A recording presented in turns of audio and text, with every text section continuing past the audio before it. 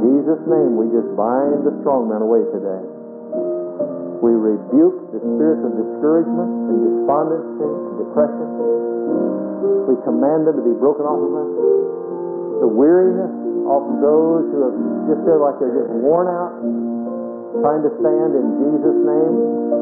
Greater is He that is in us than he that is in the world. It's written in the Word of God, and we claim it and we're praying right now, Lord. In Jesus' name we appropriate.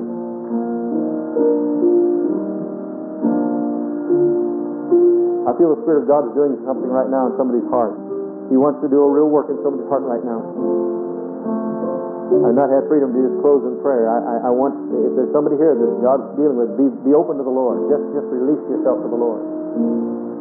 Just say, Lord, I can't do it, but you can, and I just yield to you. I give you permission.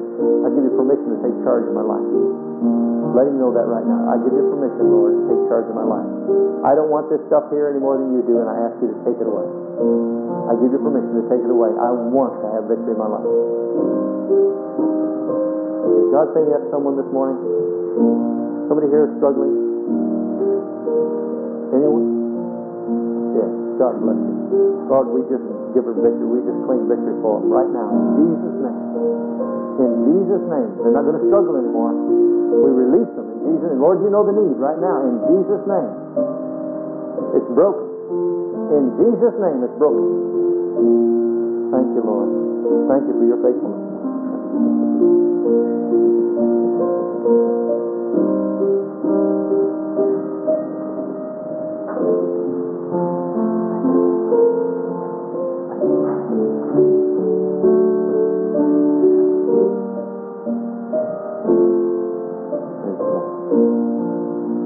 Father, how I thank you for your faithfulness. Thank you for the faithfulness of the Holy Spirit, your word. It's so foolish for us, Lord, to even try to resist you. You came that we might have life, and here we find ourselves sometimes resisting you. How foolish we are. You're our only hope. You're our only chance of survival. We ask for your forgiveness and your cleansing. And I pray that you'll just challenge us to be so very aware and alert to these principles that will help us to have victory in our daily life.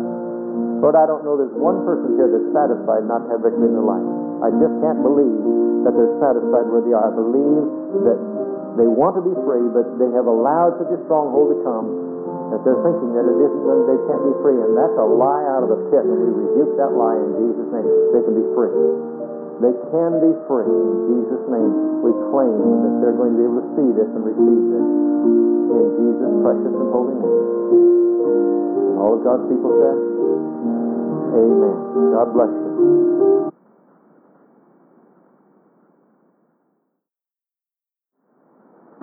We've been speaking concerning the sixth biblical certainty, and I'm sure all of you have it written down, and it has been memorized and placed indelibly on your mind, that all of you could probably quote it for me right now, but I wouldn't ask you to do that. Biblical certainty number 6, my activities must never weaken the scriptural convictions of another Christian. My activities must never weaken the scriptural convictions of another Christian. We talked about what happens when a person becomes a born-again Christian, saved through repentance and faith in Jesus Christ. How the Word of God is taught that the old nature dies, that your former obligation to respond to the old nature is gone. You don't have to respond anymore. You do not have to submit to the enemy anymore. And Christ permanently destroys the sin's nature's power to control you. Now the Spirit of God can take control of your life. Even though a struggle continues, and that struggle is only going to be overcome when by faith we claim what God's Word says is available to us today. And that is that there's no temptation that has taken us, but such as is common to man, that God is able to make a way of escape for us. The same Scripture that tells us that God will give our feet room to maneuver whenever problems come is not hopeless. We're not trapped. We do not have to be defeated. We can find room to get around. If we'll seek God, He'll give us a way out. And that whenever the enemy comes in like a flood, the Spirit of the Lord will raise up a standard. Now we begin to confess this, we begin to believe this, we begin to declare it with our mouth, we begin to call on Him. He says, call unto me and I'll answer you and show you great and mighty things which you know not.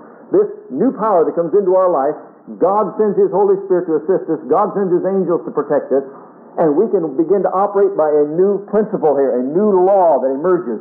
It's the law of life in the Spirit of Jesus Christ. Walking in, not in the flesh, but in the Spirit. And when we do that, suddenly there comes a new awareness in our life that we are to be examples unto others in all that we do and say. And we talked about the first three of these examples of the decisions we have to make, principles of Christian love. Not, I can do whatever I want to now, I'm a Christian, I'm free, I'm released, I mean, you're not going to bring me into bondage. This is not bondage, this is love. This is the response of love. How many of you know that if you wanted to, many times you could speak back very harshly to someone when they speak to you? Why don't you? You have the freedom, you have the right. If they said that to you, you can say it to them, because there is an element of love there and respect for that other person and their image of themselves. And Paul says that should extend to every area of our life. And the first one is, what I'm about to do have a tendency to enslave me? I was in bondage, I don't want to come back into bondage. Whether it's a person, place, thing, relationship, property, whatever it might be, we don't dare allow anything to come into our lives that will enslave us. And we've talked a lot about that. The second one, what I'm about to do build up my body, mind, and spirit? It doesn't make any difference whether it feels good to do it or not. The question is, what is it doing for me? Not short-term decisions, but we said long-term decisions. Will it bring me into more bondage? Will it cause me to be a less of a testimony for Christ? Will it keep me from the edge of between the world and being a Christian, rather to step clear away from it and come out from among them and be separate, saith the Lord? The third one, what I am about to see, read, or do cause others to stumble over me? It isn't, Paul says the question is not what is it right, the question is not am I allowed to do this, the question is if in my doing it will there be someone else that might be hindered or someone else that might stumble because of it. Those are the things we covered before. Now the one we want to talk about this morning is, can what I am about to do be fitted into the glory of God? 1 Corinthians 10:31. 1 Corinthians 10:31. I told you to turn to 1 Corinthians 10, and then I got started. Now I'll read 1 Corinthians 10, beginning with verse 23 down through 31. Heavenly Father, minister the Word of God to our hearts this morning, I pray, that it'll become critical in our lives to what you have to say to us as believers, that we'll walk in the light as you're in the light. Thank you for the Word of God. Thank you for the principles of your Word. You told us we walk in the principles of your Word that we'll be free, that we'll know victory in our daily lives, that the enemy will not defeat us. And I pray in Jesus' name we'll learn these principles and allow them to become the ruling factor in our lives, that we might be indeed free to serve you. In Jesus' name, amen. Beginning with verse 23 of 1 Corinthians 10. All things are lawful for me, but all things are not expedient. All things are lawful for me, but all things edify not. See, that was principle number 1 and principle number 2, those two portions of that verse. Paul says, let no man seek his own, but every man another man's. Now the King James says wealth, but a better translation of that is another man's welfare. Let every man, but every man another's welfare. Whatsoever is sold in the shambles, that eat. Asking, that's actually in the marketplace. Whatever is sold in the marketplace, eat, asking no questions for conscience sake. For the earth is the Lord's and the fullness thereof. If any of them that believe not bid you to a feast, and ye be disposed to go, whatsoever is set before you eat, asking no question for conscience sake. How many of you know there's a lot of Christians today that couldn't possibly fulfill this scripture? How many of you know there's some Christians that just absolutely would refuse to do it? You know why? Because when they've been growing up as children, they told them, I don't like that. I don't like that. I don't want any of that. And they could not possibly go to a banquet and do what Paul says we're supposed to do here. That's why I've always said, teach your children to eat anything and everything. You say, well, I don't eat everything. Well, your parents didn't do a good job when you eat it. You need to learn how to eat everything so when you go to someone's home, you'll not offend. You know, if you had been called as a missionary, like one woman I know over in Indonesia, you'd have really been in trouble. Because in order to become friends with the tribe and be accepted by the tribe, she had to sit down next to this big tribal chief that had pig grease rubbed all over his body, and he would reach out and rip a piece of pig meat off of the rotisserie where they're roasting his pig, roll it up on his big black leg with all that grease, pig grease all over him, and open her mouth and plop it in there, and she had to be able to chew that and swallow it. Now, can you imagine what would have happened to some of our young people there? I don't like that. They'd say, well, that's good, we'll use you for supper then. How'd that be? But Paul says whenever you have to come to a place where you're able and willing to eat whatever's put before you, because God's made everything, he said it's all good for you, whether you like it or not. I'm reminded of our past president who said he didn't like broccoli. And as I just told you the other day about the man that was offered some broccoli, he said, "No, thank you, I've already had some." And hostess said, "I didn't see you take any." He said, "No, when I was 9 or 10, I had some." I said, well, we got to get rid of that mentality. We got to learn to eat whatever is placed in front of us. It's good for us, good discipline for us. Now I'll quit Midland and go back to preaching. "But if any man says unto you, This is offered in sacrifice unto idols, eat not for his sake that showed it, and for the conscience sake. For the earth is the Lord's, and the fullness thereof. Conscience, I say, not thine own, but of the other. For why is my liberty judged of another man's conscience? For if I by grace be a partaker, why am I evil spoken of for that for which I give thanks? Whether therefore you eat or drink or whatsoever you do all to the glory of God. Give none offense, neither to the Jews, nor to the Gentiles, nor to the church of God. Even as I please all men in all things, not seeking mine own profit, but the profit of many, that they may be saved." Now we just read to you 1 Corinthians 10:31, and I'm going to read it again. "Whether therefore you eat or drink or whatsoever you do all for the glory of God." And that's the thing we've been talking about, and we have to keep this all in balance. We can have bondage one way or the other. If we're to the place we can't do anything for fear that somebody else is going to say something about it, or to come to the place where we say, "I couldn't care what anyone else thinks, I'm going to do my own thing." We have to be very careful that our thoughts are, first of all, consistent with and uplifting the Word of God at all times. If the Word says it, then we can have freedom to begin to move in that direction if it doesn't cause another brother to stumble. And if it's attracting others to Jesus Christ. There are a lot of things that we can do that may not necessarily attract others to Jesus Christ, and we have to say, is it worth it to have the freedom to do those things if I am going to love others more than myself? And we have to be able to encourage the weaker saints, and if we don't, we're not operating out of love according to the Word of God. I'm talking about, first of all, our thoughts. We have to control our words. Out of the abundance of the heart, the mouth speaks. Now, the reason this is so important, what you and I speak, is because those that study the mind say that 7/8 of the mind is subconscious.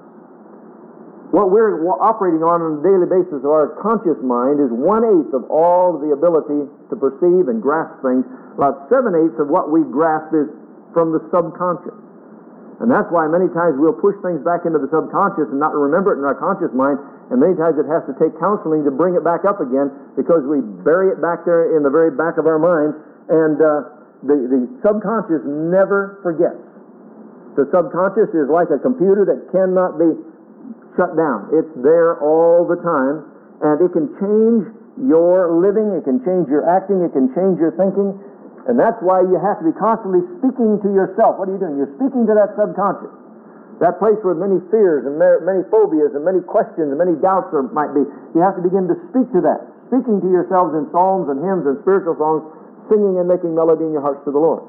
And again I say, we have to be careful the words we speak to ourselves and the words we speak to others. Many of you have experienced this, let alone heard it, where parents will constantly talk down to a child. You're no good, you're worthless, you'll never make it. That goes into the subconscious. And it almost creates a predetermined defeat mechanism in that child. No matter what he tries to do, back in the subconscious, there'll always be that, you're not going to make it, you can't make it, you're no good. And that can only be renewed by the Word of God, replacing those negatives with positives. And so it's very important with our words, and then with our actions, and then with our attitudes. You know, many times it isn't what you and I say, it's the attitude that we display. I've had people that come around and say, "Praise the Lord," but you can watch them and they just watch their attitude and you can tell there's a struggle going on there.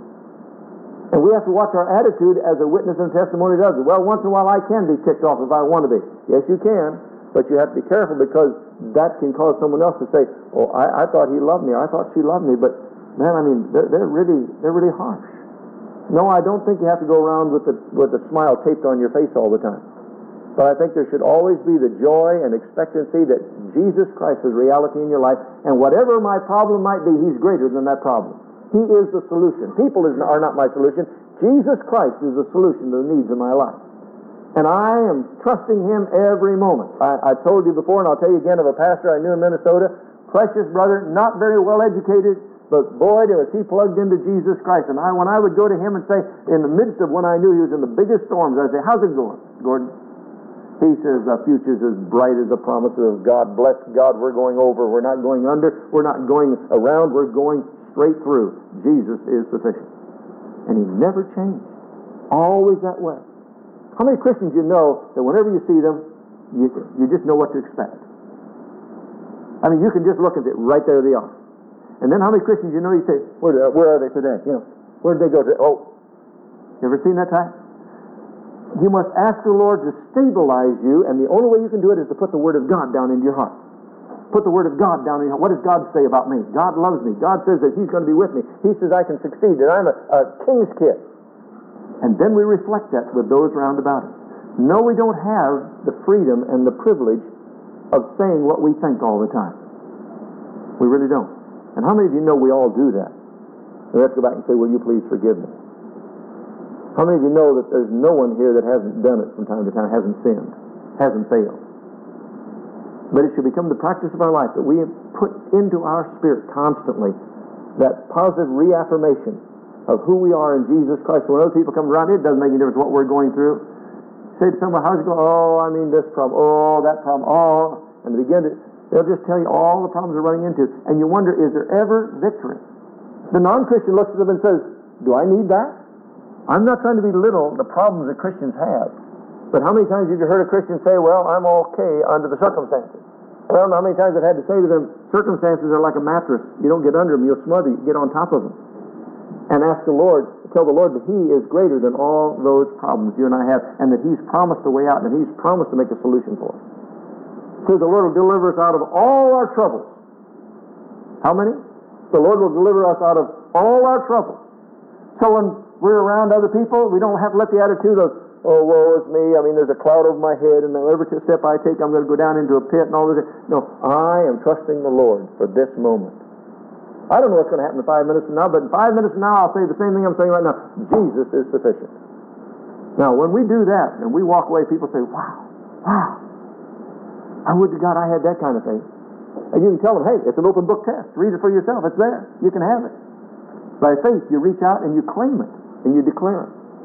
Then the fifth one. If still in doubt, concerning these other four, if still in doubt, I will give God the benefit of the doubt. Philippians 3:8. Now, Paul has already talked about being lawful and expedient, lawful and edifying not. Will it cause someone to stumble? Is it for God's glory? Should not be. You ever have any question about the rest of those things? Well, I don't know if it's going to fit in here or fit in here. He says, give God the benefit of the doubt. How many of you know what I'm talking about by giving God the benefit of the doubt? How many people do you know if someone comes and says, well, such and such said thus and such? You say, I really have a problem with that. I really don't think they said that. Why? Because I know them. If they said it, they didn't say it in that way. What are you doing? You're giving them the benefit of the doubt.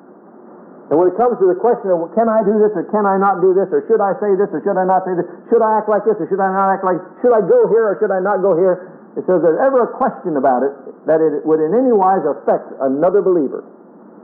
Give God the benefit of the doubt. Philippians 3:8. I count all things but loss for the excellency of the knowledge of Christ Jesus my Lord. Now this is one of the only times Paul ever used his whole title there. Christ Jesus my Lord, for whom I have suffered the loss of all things, and do count them as dung, that I may win Christ. Now that word in the Greek is actually refuge or offal or waste, whatever they would throw away. He said it's just absolutely useless. All those things that were so important. Now stop and think about what Paul's saying here. Here he was a Pharisee of the Pharisees. He was in a leadership position. He could have been taken up to the very top of the Sanhedrin. And when he turned to Jesus Christ, I imagine his family had a funeral for him. I imagine as far as they were concerned, he was dead. He no longer existed. I think he lost all of his friends. And let me tell you something, in the Jewish community, they're very close, especially amongst the Pharisees. They were a group that just really hung together. And he said, I had to give up all that stuff. And he said it's like dung. Has no value whatsoever. And I've heard of Christians say, well, since I've become a Christian, I've lost my friendship with all these people over here, and I want to say dung. Well, I used to have some real influence over here at this group, and I said dung. That's what I'm saying in my mind, dung. Some say, what's dung? Manure? It's a stinky mess, is what he said. To me, it's just like a stinky mess. That's quite a statement, isn't it, for a man? Come out of that position, lose all that prestige and all that power. He says it's nothing. It's less than nothing. Let me read it to you from the Living Bible. Yes, everything else is worthless when compared with the priceless gain of knowing Christ Jesus my Lord. What a powerful statement. What have you and I given up that we feel like we really sacrificed in coming to Jesus Christ? What possession may we have given up? I've known of millionaires in the past whom God has spoken to and said, I want you to be a missionary. They have gone down into the poor areas and given away everything they've owned, gotten on a ship or a plane and gone to the mission field and just barely made it through. And you say, oh, what a sacrifice. Dung, manure. But there's many today, if Jesus would lay his hand on them right now and say, I want you to go and do thus and such for me. Oh, it's taken me so long to get all this stuff. I mean, after all, I'm just in a position right now where I could be promoted and I might be in the next level of importance here in the company. I mean, one of these days I might get to the very top. And Paul the Apostle from the portals of heaven screams down, manure! That's nothing compared with the glory that shall be revealed in that day. Give God the benefit of the doubt. Paul says everything else is worthless when compared with the priceless gain of knowing Christ Jesus my Lord. I have put aside all else, counting it worth less than nothing in order that I can have Christ.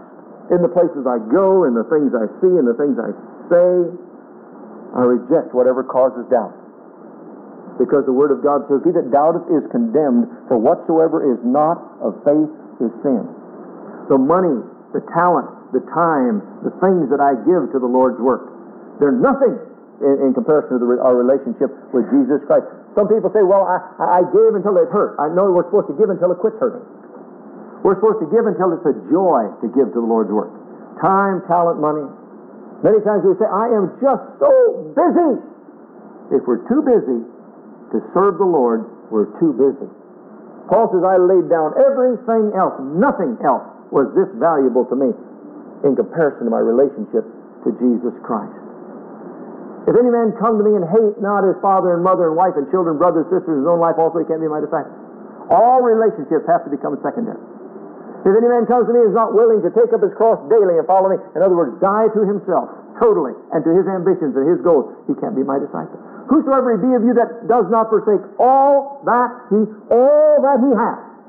Deny ownership. I don't own anything. Jesus Christ owns me, and everything I have, I'm a steward of Jesus Christ. If we don't do it, he says, you can't be my disciple. I'll tell you something, this is not pop Christianity. This is not pop Christianity. You say, what do you mean by that? Superficial, contemporary, palatable to everybody. It's not cheap grace. This is the Christian walk. This is New Testament Christianity. And they're all based upon the conviction that my activities must never weaken the scriptural convictions of another Christian. That I will build all my goals and my priorities around Christ's priorities. When this becomes a conviction, not a preference, when this becomes a conviction in our life, the church will come out from under the world's table and turn the world upside down. When we begin to operate by these 5 biblical principles of Christian love, the world will take notice. It's something that we have been with Jesus. And I don't believe they will until they see that operating in our lives on a daily basis. And Paul the Apostle said, everything else is worthless compared to the priceless gain of knowing Christ, Jesus my Lord. And I put aside all else, counting it worth less than nothing in order to have that I have Christ. And I'll announce that there's a 6 o'clock service tonight in this church. And everybody will forget all about this verse that I just read. I will lay aside everything else, counting it worth less than nothing in order that. You say, well, that doesn't have anything to have a relationship with Christ. Oh, it does. It says we should not forsake the assembling of ourselves together in some manner. You know, if I preached this 40 years ago, everybody said amen. Today, everybody says, you don't know my schedule. You don't know how tired I am. You don't know how weary I am. You don't know what it's like. You know, what's happened? Well, the Bible has to change because we're in the 90s. The Bible doesn't change. And by the way, tonight, I'm going to be teaching on one of the central themes that makes this church different from any other theme. That's the 7th conviction tonight. If you have any part in Calvary Baptist Church and you feel like you're part of this body, you need to understand this teaching and you need to be able to know how to declare this position. So if anyone asks you, where are we unique? Where are we different? You need to be here for that starting tonight.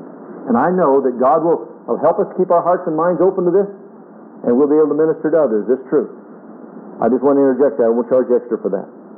1 Corinthians 16, verses 13 and 14. This is the capstone to these 5 principles. 1 Corinthians 16, 13, and 14. Watch ye, stand fast in the faith, Another translation says, keep your eyes open for spiritual danger. Quit you like men. Behave like men. Be strong. Let all your things be done with charity or love. Let me read that again. Watch ye, stand fast in the faith. Quit you like men. Be strong. Let all your things be done with love.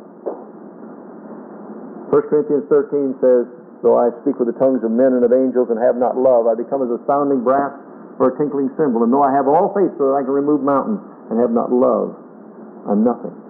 And though I give my body to be burned and have not love, I'm nothing.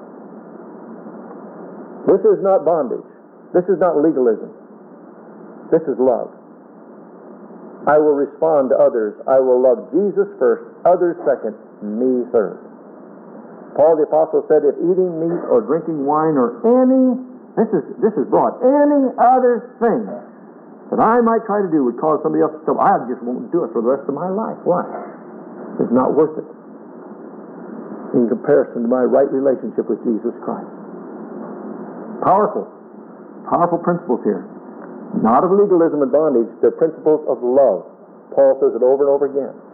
Jesus said, if you love me, you'll keep my commandments. They won't be grievous to you. It's a teaching that meant so much to me when I first went to Bible college, because I kind of always did my own thing. But they began to make me realize I have to consider the needs and weaknesses and problems that other people have. And when we do, God doesn't say this to make us miserable. When we do this, God makes us blessed. He says, you won't give up anything, even a glass of cold water in the name of a disciple, without getting a reward for it.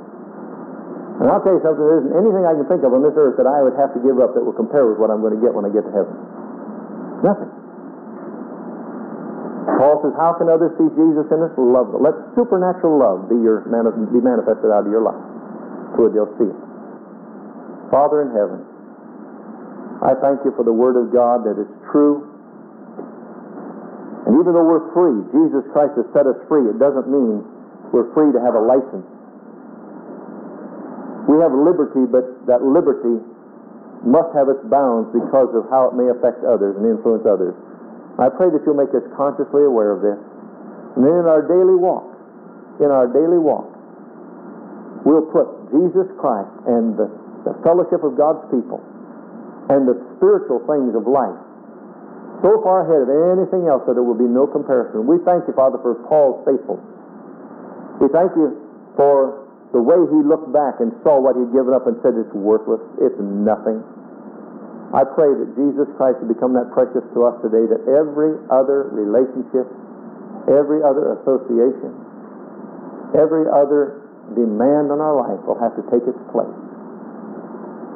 God's Word, fellowship with God's people, and being taught and edified in the things of the Word of God will take a priority in each one of our lives. And it will be passed on to our children. They'll realize this is not a preference, this is a conviction that we have to fellowship with God's people, that we have to be that example to others round about us in word and deed and all that we do. Father, I pray that you will challenge our hearts. The Calvary Baptist Church will be known as the church that loves, a church that is considerate and sensitive to the needs of other people. I pray, Father, that you'll cause us to reach out and love other people and let them see the love of Christ in our lives. In Jesus' precious name we ask it. With your head bowed and your eye closed, may I just ask this morning, I just want to see what God the Spirit wants to do this morning. Is there any that would say, Pastor, the Spirit of God has spoken to my heart about some areas in my life that I need to rearrange and the priorities I need to rearrange, that I need to begin to speak more faith down into my subconscious, into my spirit, into my soul, so that I can have the Word of God as an anchor there for all my thoughts. God spoke to my heart this morning. I want you just to agree with me that God's going to give me victory in those areas. I see your hand. Yes, God bless you. I see the yes. Praise the Lord. God's speaking to hearts this morning. Only the Word of God can change us. Only the Spirit of God can change us. We can't do it as a flesh. But He said if we hide the Word away in our heart, He'll change us. Father, you see every hand this morning, but beyond that you see the heart, and I thank you for every heart here. Thank you for those who raised their hand and said, Lord, I really want you to do a work in that area of my life. In Jesus' name, I come into agreement with them right now, right where they are. That you'll change them and they'll not be the same again. They'll not allow the circumstances and the conditions around them to control them. but they'll put Jesus Christ and His Word first in their lives. You said, seek ye first the kingdom of God and His righteousness, and all these other things, all this other manure will be added unto you as God thinks you need it.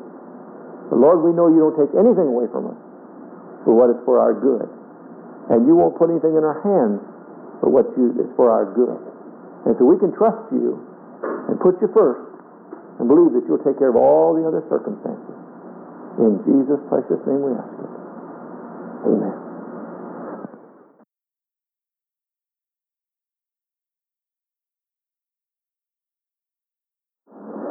We have covered 6 now, the last 2 being my grandchildren and grandchildren belong to God, and it's my responsibility to teach them scriptural principles, godly character, basic convictions, talking about building strong families. The 6th one is my activities must never weaken the scriptural convictions of another Christian. We finished that this morning. This one is my marriage is a lifelong commitment to God and to my marriage partner. Now, you'll hear many, many pastors preaching on marriage and divorce, and they will start off very strong on this very subject. It is for life. It is for life. It is a covenant agreement. It is something that God Himself established in the garden. It is until death do us part. And then somewhere, way off in some strange area, they reach out and pull in a big but and say, but, and then they take off in another direction. And I want to tell you that according to God's Word, as best I've been able to study it, I cannot find that conjunction anywhere. I cannot find that turning point anywhere in the Scripture. It's not popular to say that, but I don't find it, and I have challenged people for years now to show me where it is in the Word of God. And I want to teach you something right now on this subject, to start off by saying that we are absolutely in the minority position when we teach this. No question about it. If we're talking about our marriage being a lifelong commitment to God and to my marriage partner, there are many people today that do not want to hear that truth. But the Word of God is very, very clear that this is what it teaches. Now, I say it's a minority view because you will find, and I can tell you right now, if you want to go down the street and talk to other pastors, they'll tell you, no, I don't believe this. And yet, if you show them, ask them, please show me where, in most cases they'll not want to get involved in talking with, they've not wanted to get involved in talking with me about it. I've actually had pastors in the area say, I know what you teach. And I said, tell me what I teach. And they said, you teach this. And I said, that's not what I'm teaching at all. Well, I know you teach this. And I said, that's not what I'm teaching at all. Well, and I said, I'll tell you what, I'll give you my book, you read it, and then you'll know what I'm teaching and we can talk about it. And they said, I'm not the least bit interested in reading your book. That amazes me. That just amazes me, that kind of a response. But I want to go on and say that thank God, down through these years now, I have been finding scores of pastors and Christian people who have come back and said, this is what God has shown us way before we met you, that we know this is what God's Word has to say. And I don't know if some of you remember it or not, but years ago, the prophecy was made over me by, I don't remember who it was, someone that was just talking to me one day, said that in the days ahead that God was going to use me, and didn't say how, but to draw together those of like heart and mind to establish a stronghold, to be able to teach this truth, and to establish families and homes in the church again. Now, I don't know when or where or how that's going to happen. I'm not going to try to make it happen, but God's going to have to do it Himself. But I do now have contact with many people around the country, and if one of these days God allows me financially to do so, I would like to bring them together and begin to establish a network that we can begin to get this word out more and more. I say it's a minority view, but that doesn't usually scare me, because every time you read the Word of God, almost every time there's a crowd, the crowd's wrong. It's always been the minority that's been correct. You remember Gideon, for example, with the Midianites? Remember that story? How God had them call all the men to war, and when they got there, God said, you got too many men, tell those that are afraid to go home.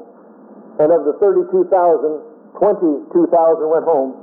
Gideon said, great, now we can go on. He said, no, he's still got too many. He says, have them go out and take a drink at the creek, down at the stream there, and if they get down and put their faces in the water, send them home. If they pick up the water, watch while they're drinking and they're careful, you keep them. Of the 10,000, 9,700 stuck their face down in the water and were careless. And he has left with 300 men.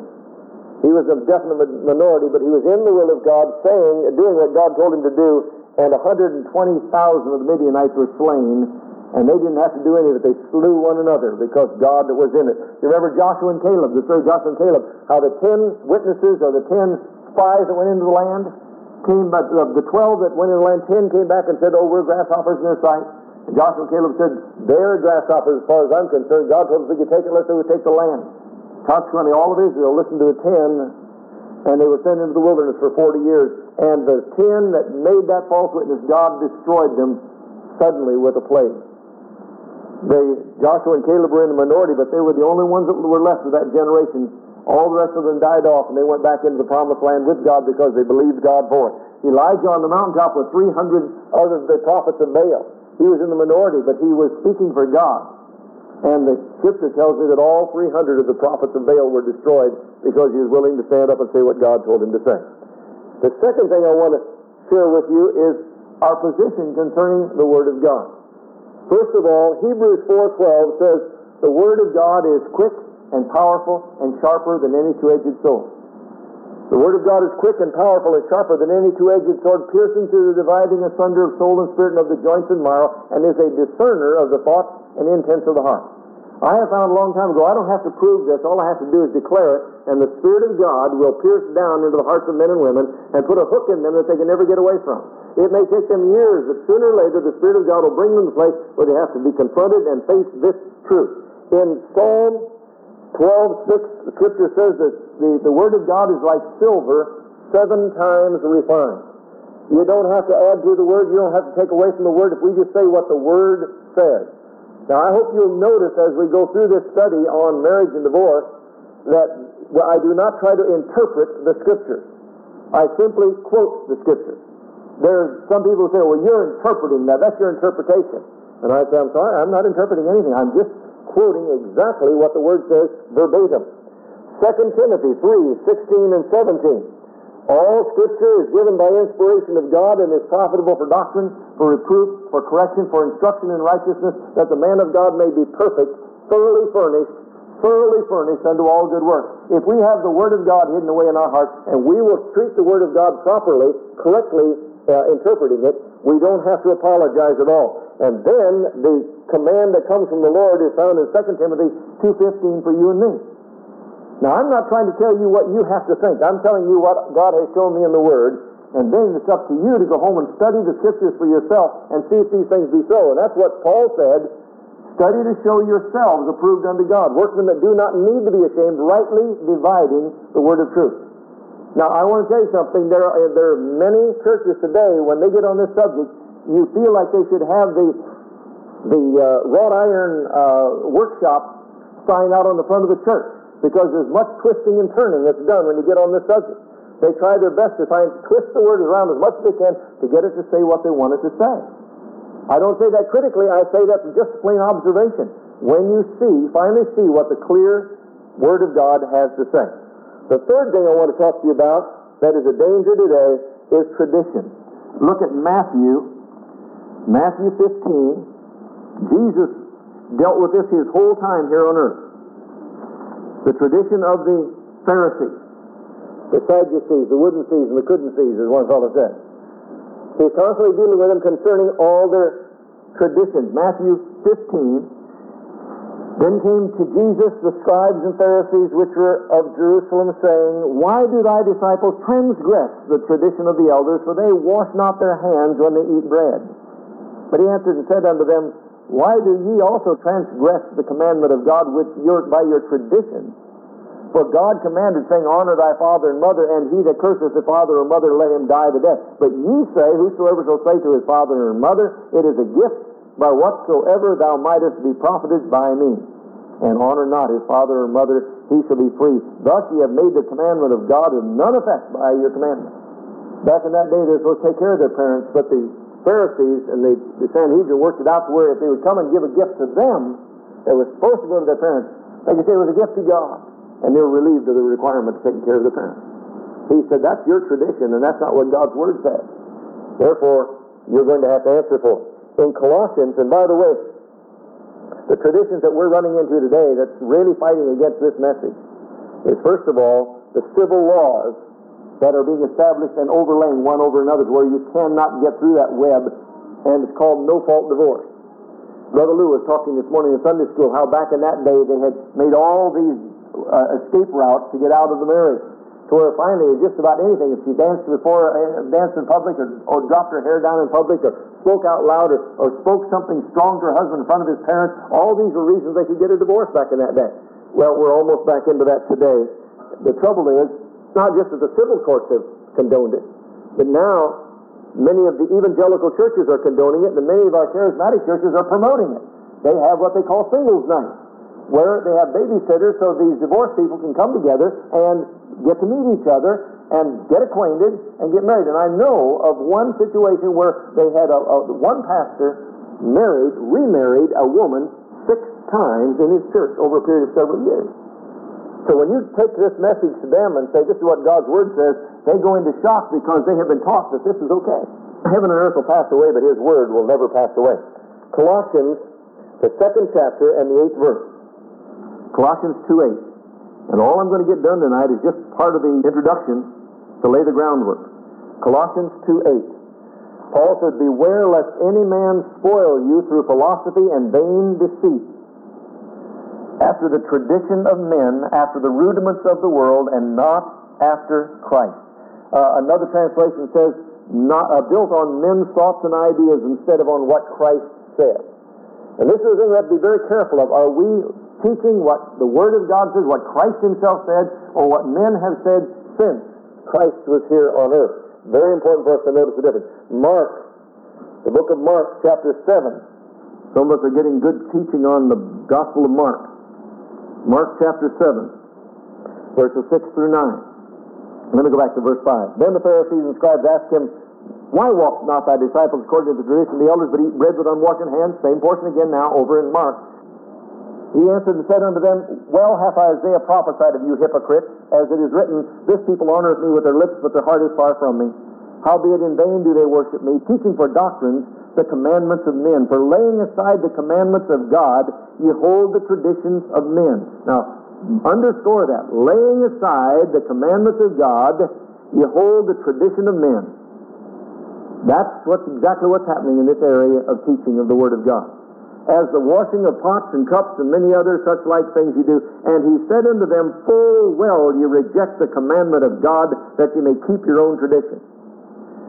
The Living Bible says you are simply rejecting God's laws and trampling them under your feet for the sake of tradition.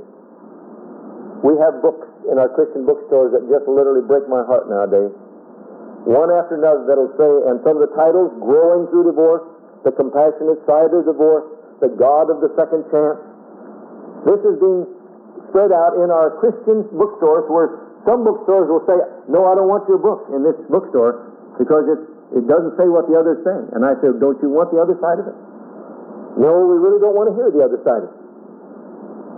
What was thrilling is when Brother Clark Sloan came here from Italy and found out that even though they didn't agree with this position in Italy, the largest distributor of books over there put right on the front, if you want to hear the other side that has to be said concerning marriage and divorce, you need to get this book, and they put it on the front of their catalog.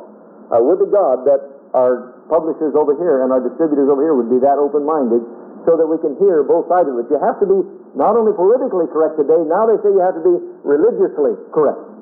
And some of you know that I appeared on spoke on a radio show in Detroit, Michigan. And there was just an outpouring of people responding to this thing. 600 and some books sold in one program. And the pastors in the area up there got so upset that they told the station they would sue them if they ever had me back again. They went to the bookstore and said, if you sell one of his books, we will never do business with you again. And consequently, the manager, not the manager, but the talk show host said, we have never had such a response to any program in the history of this station. And I was told that they were still having people call in almost every day for 6 months later, wanting to know if they could possibly have this program again. But they can't have me back because of what the churches are saying today. If you run out of things to pray about, you might pray that God will open that door also for me to be able to get into more radio programs like that. Now we want to talk about the hindrances that keep people from being able to hear the truth. Jesus said, you'll know the truth, and the truth will make you free. What does the Bible really say about marriage and divorce?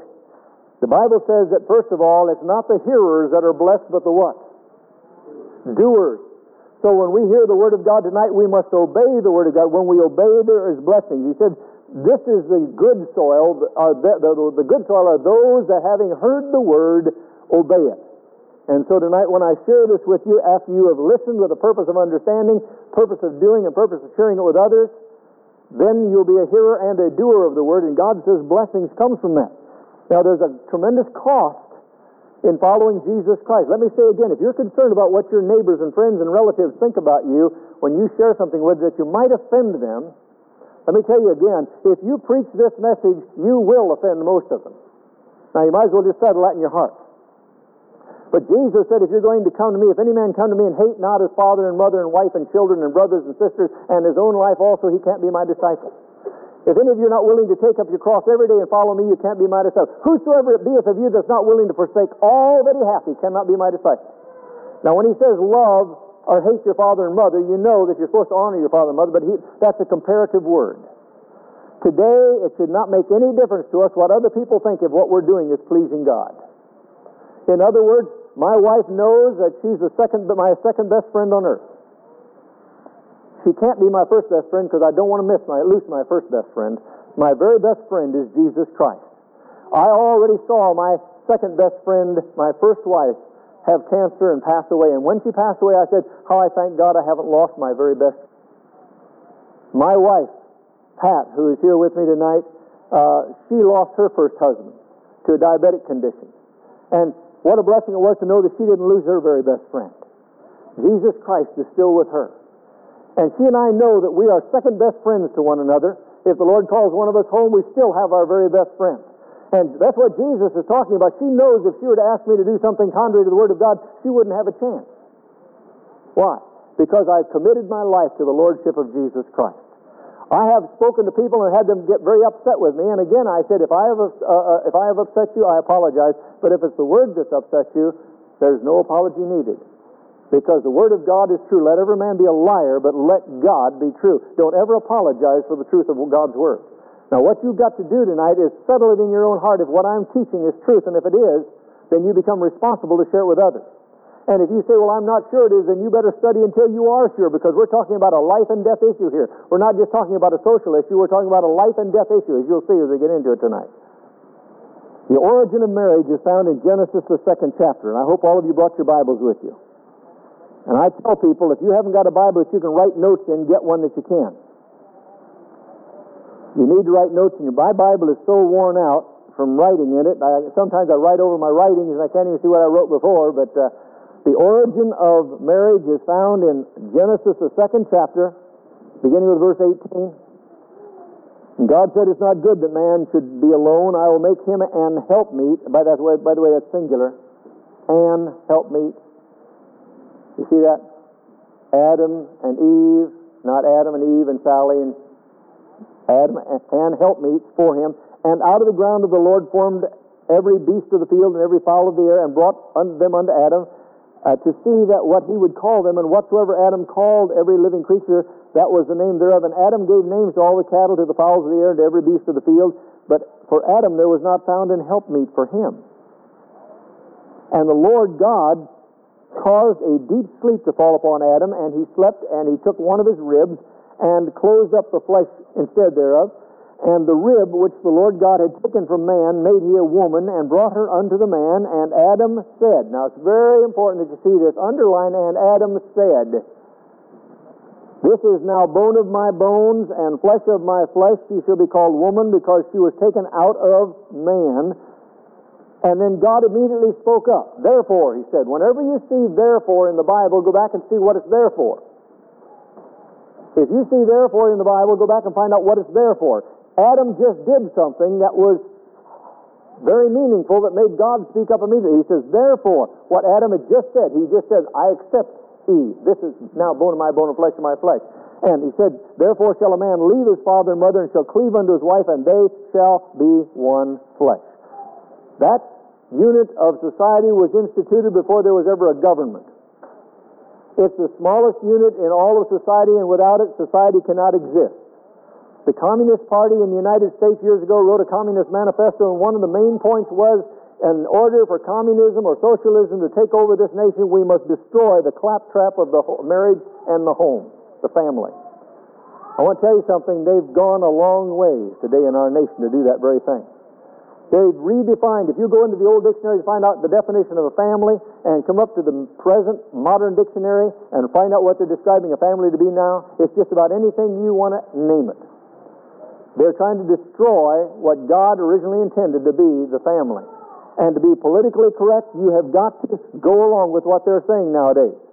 And it's a dangerous time, but you know, it's an exciting time because Jesus said this was going to happen just before He came back. I don't know about you, but I realize we're getting close to the coming of the Lord, closer than we have ever dreamed possible.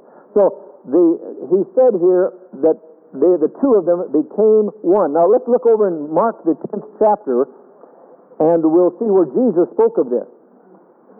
Mark chapter 10. Beginning of the second verse, and it'll tell you what God did there with Adam and Eve in Mark 10. Verse 2, and the Pharisees came to Him and asked Him, is it lawful for a man to put away his wife? What's the next two words? Tempting Him. Now, what does that mean? You see, back in Jesus' day, there were two rabbinical schools in existence. One was called the Hillel, school of Hillel, Hillel. The other one was Shammai. And one was conservative and the other one was liberal. Shammai said only if your husband was a tanner and worked with animal hides and smelled so bad you couldn't stand him, that would give you the right to, according to Deuteronomy 24:1-4, to divorce him. Hillel said if your wife dances in the street with her hair down, if she yells at you in front of your parents and embarrasses you, or if you even find a woman that looks more pleasing to you, that's grounds enough you can go ahead and get a divorce. And so these two schools of theology were in Jesus' day, and so they were coming to ask Him this question in order to get one school or the other against Him. They did it over and over again. They'd come to Him. And remember when they brought Him the coin and they said, first of all, they said, should we pay taxes? Tempting Him. They wanted to get the Roman government against Him, or the radical Jews that were trying to overthrow the Roman government and get them off their back. And He said, show me a coin. He said, whose picture's on this coin? Said Caesar's. Well, give to Caesar what's Caesar and give to God what's God. And they went away confused. And they were trying to do the same thing here to get one group or another mad at Him. And He answered and said unto them, what did Moses command you? Now He went to Moses because Moses was what they called their authority at that time. And they said, Moses suffered to write a bill of divorcement and to put her away. And Jesus answered and said unto them, for the hardness of your heart, what? He wrote you this precept. Now, I want you to remember what Jesus answered here. He wrote you this precept, not God. Moses wrote you this precept. We'll talk about that later on, and we'll go back in the Old Testament where God Himself separated Himself from that statement in Deuteronomy 24 is coming from Him. He said the only reason that Moses did that was not because God commanded him to do it, but he couldn't live with you stiff-necked people. You are so hard-hearted. We're seeing the same thing today. What are they telling us today? Well, we can't regulate drugs, so let's just legalize them. If you want to see another example, go out on the highway. They'll say, nobody's going the speed limit at 55, let's raise it to 65. And if you try to go 65 down the road today, you might get killed from the rear end. I mean, they just fly around you all over the place, don't they? And I'm expecting for long to say, let's put it back up to 70 or 75, because I told my wife, I said, I would hate to be a patrolman out here today. How do you stop everybody? Everybody's flying by you. You see, this is what it said. Moses could not live with you because the way you were so hard-hearted and you're just going to get rid of your wives whether or no, so He made some kind of legislation so where at least they would get a piece of paper in their hand and go away saying, I was not an adulteress, but my husband just got tired of me, and now I could go away and I could marry someone else according to Moses. But Jesus said Moses did that, and later on I'll show you where God the Father says Moses did that, and He said that's not the way I operate, God said. Now, let's go on. Verse 6, but from the beginning of the creation, God made them male and female, just what we were talking about just a moment ago in Genesis. For this cause shall a man leave his father and mother and cleave to his wife, and they twain shall be one flesh, and so they are no more twain. No more twain really means never again two. Now, will you put this down in your heart and hold on to it for a while? Jesus said when God joins two people, they will never again be two.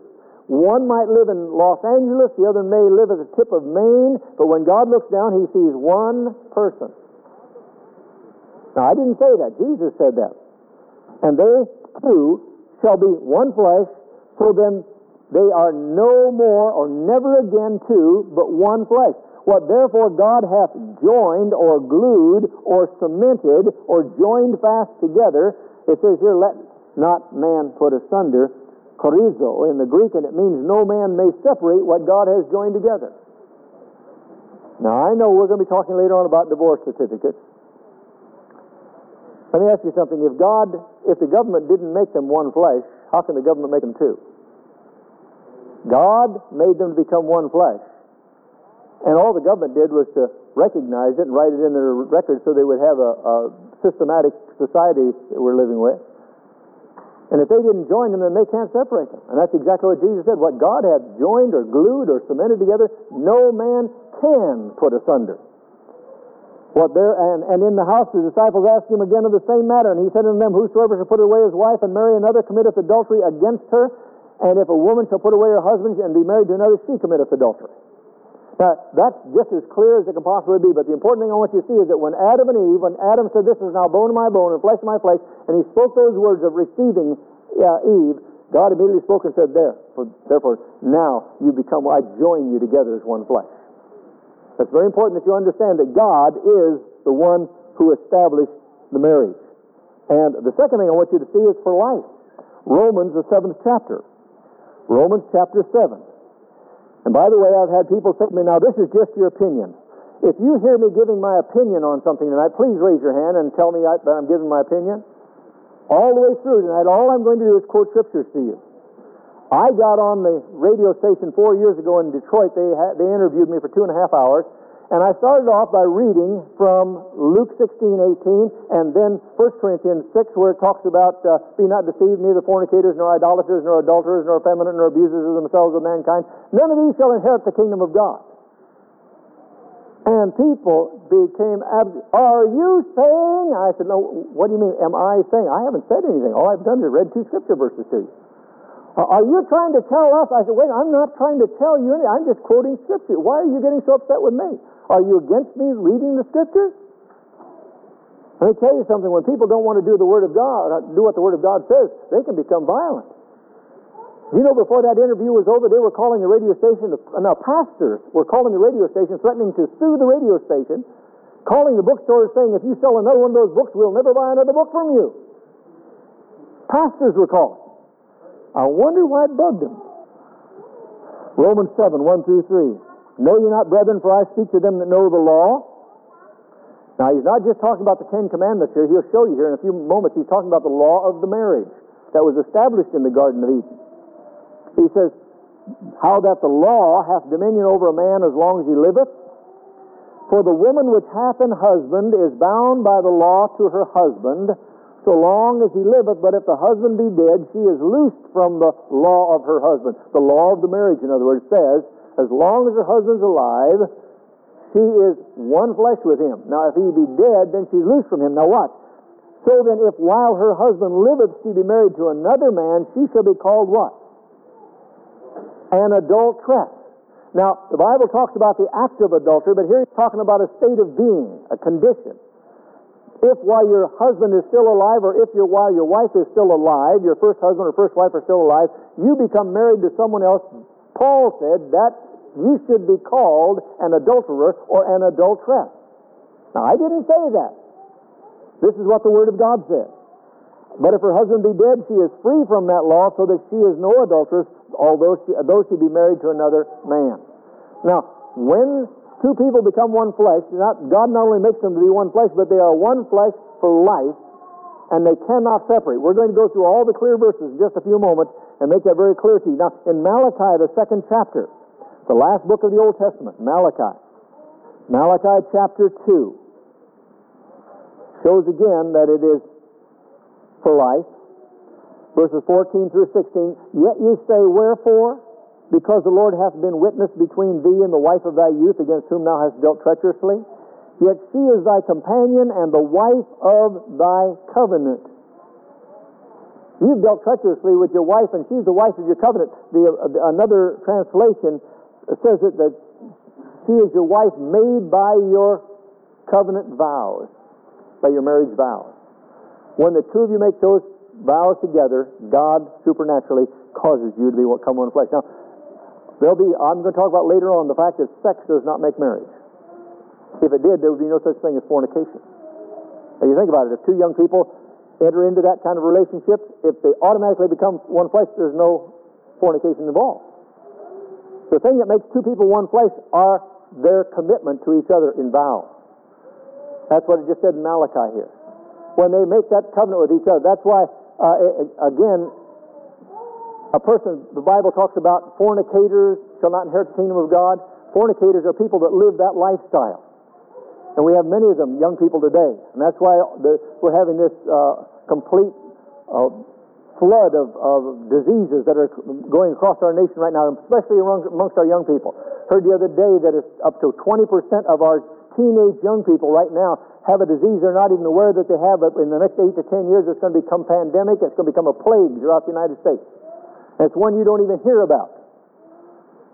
But you see, you can commit fornication. And God says you're going to be judged just as violently for that as you will for adultery. But there's a difference between fornication and adultery. When you become one flesh with one person, then adultery is any relationship outside of that relationship with your partner, your marriage partner. And it also is if you look at another woman with lust in your heart. You've already committed adultery in your heart. Now, when you become one flesh, it's because you have covenanted with each other. You've made a vow. And some people do not realize how serious that is. You know, I'm sure some of you remember when in our nation, we didn't have to sign a bunch of papers when we made an agreement with someone. Your fathers would probably tell you more than I could even, how they used to say, okay, John, that's an agreement. They'd shake hands. And I mean, either one of them would die before they'd let that agreement ever fail. Their word was their bond. Why? Where did they ever learn that? They learned that from the Word of God. You know, the Bible says, let your yes be yes and your no, no, and anything beyond that is sin. If you say yes to someone or no to someone, you must understand that as a Christian, that must be enforced in your life. At any cost, you've got to do what you said you're going to do.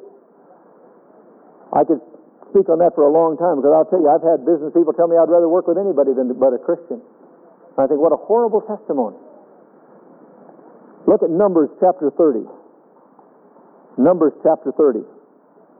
I want you to notice this is not a suggestion now, beginning with verse 1. And Moses spoke to the heads of the tribes concerning the children of Israel, saying, this is the thing which the Lord hath what? Commanded.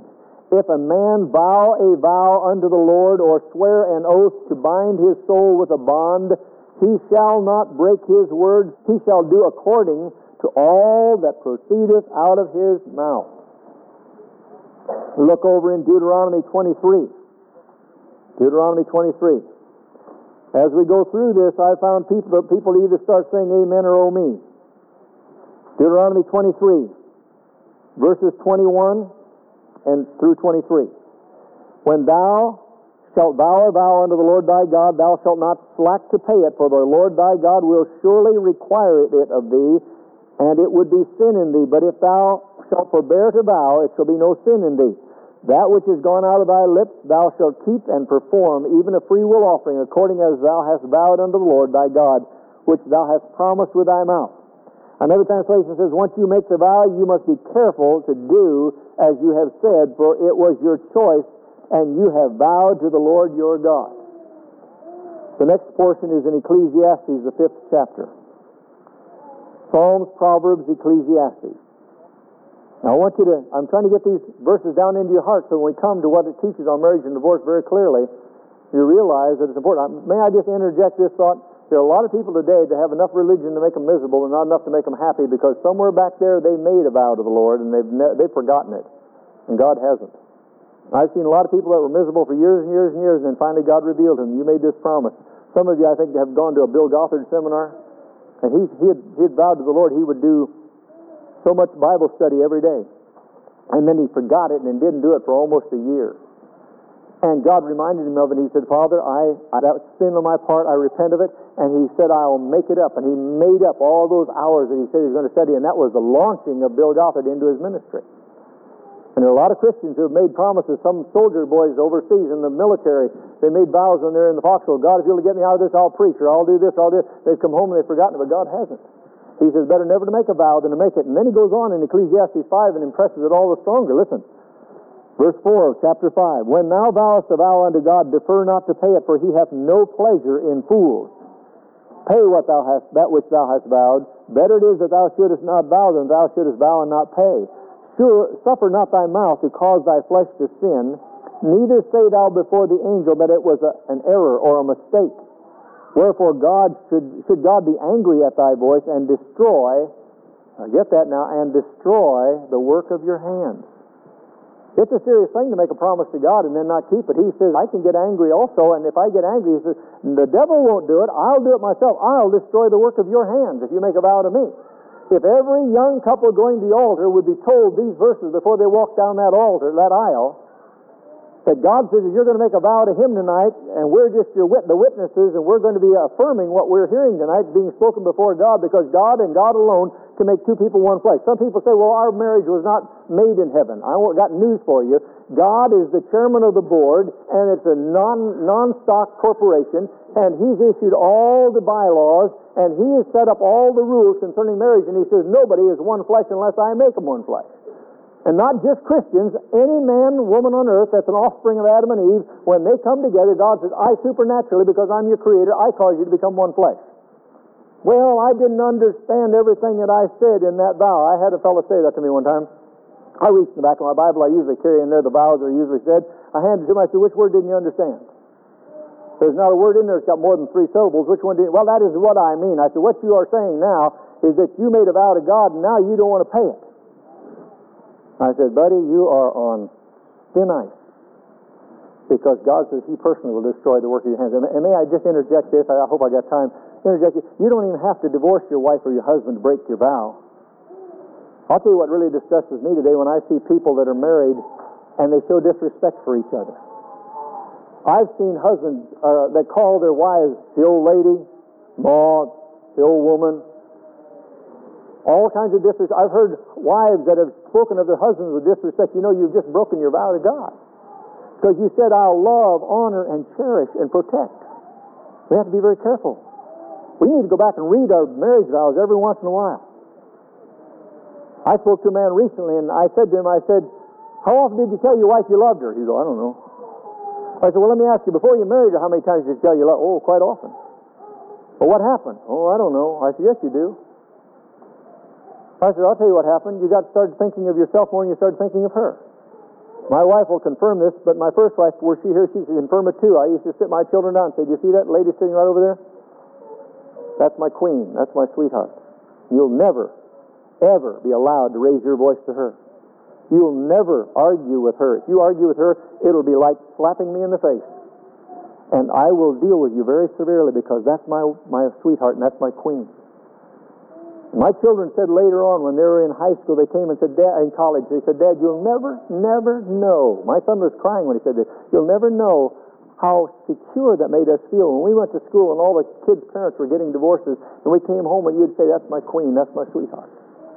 We told God we would never quit allowing that, never quit saying that that's our queen and our sweetheart. Before we get married, I've seen guys that, they'll just get out of the car and run around the car and open the door, we'll get in, honey, and try to help them in the car. You can get your skirt out there. That's it. And then they close the door and they walk around and they smile. And this will happen. After they get married, they're lucky to slow down while they get in. They already got the motor roaring, ready to take off down. What happened? Well, we got them now. See, no. We're to love, honor, and cherish them. And the wives are to honor their husbands. I could go on for a long time. Well, I'm going to be speaking more on that tomorrow, so we'll not get into that. But it's very important for us to realize we made a vow to God. And He said, if you break that vow, I personally will destroy the work of your hands. How many of you know you can't stop it if God's doing it? You can rebuke the devil all you want to, but he's going to say, up here. You broke a vow. Now, the next thing, the seriousness of not recognizing the importance of the marriage vow. 1 Corinthians chapter 6. 1 Corinthians chapter 6.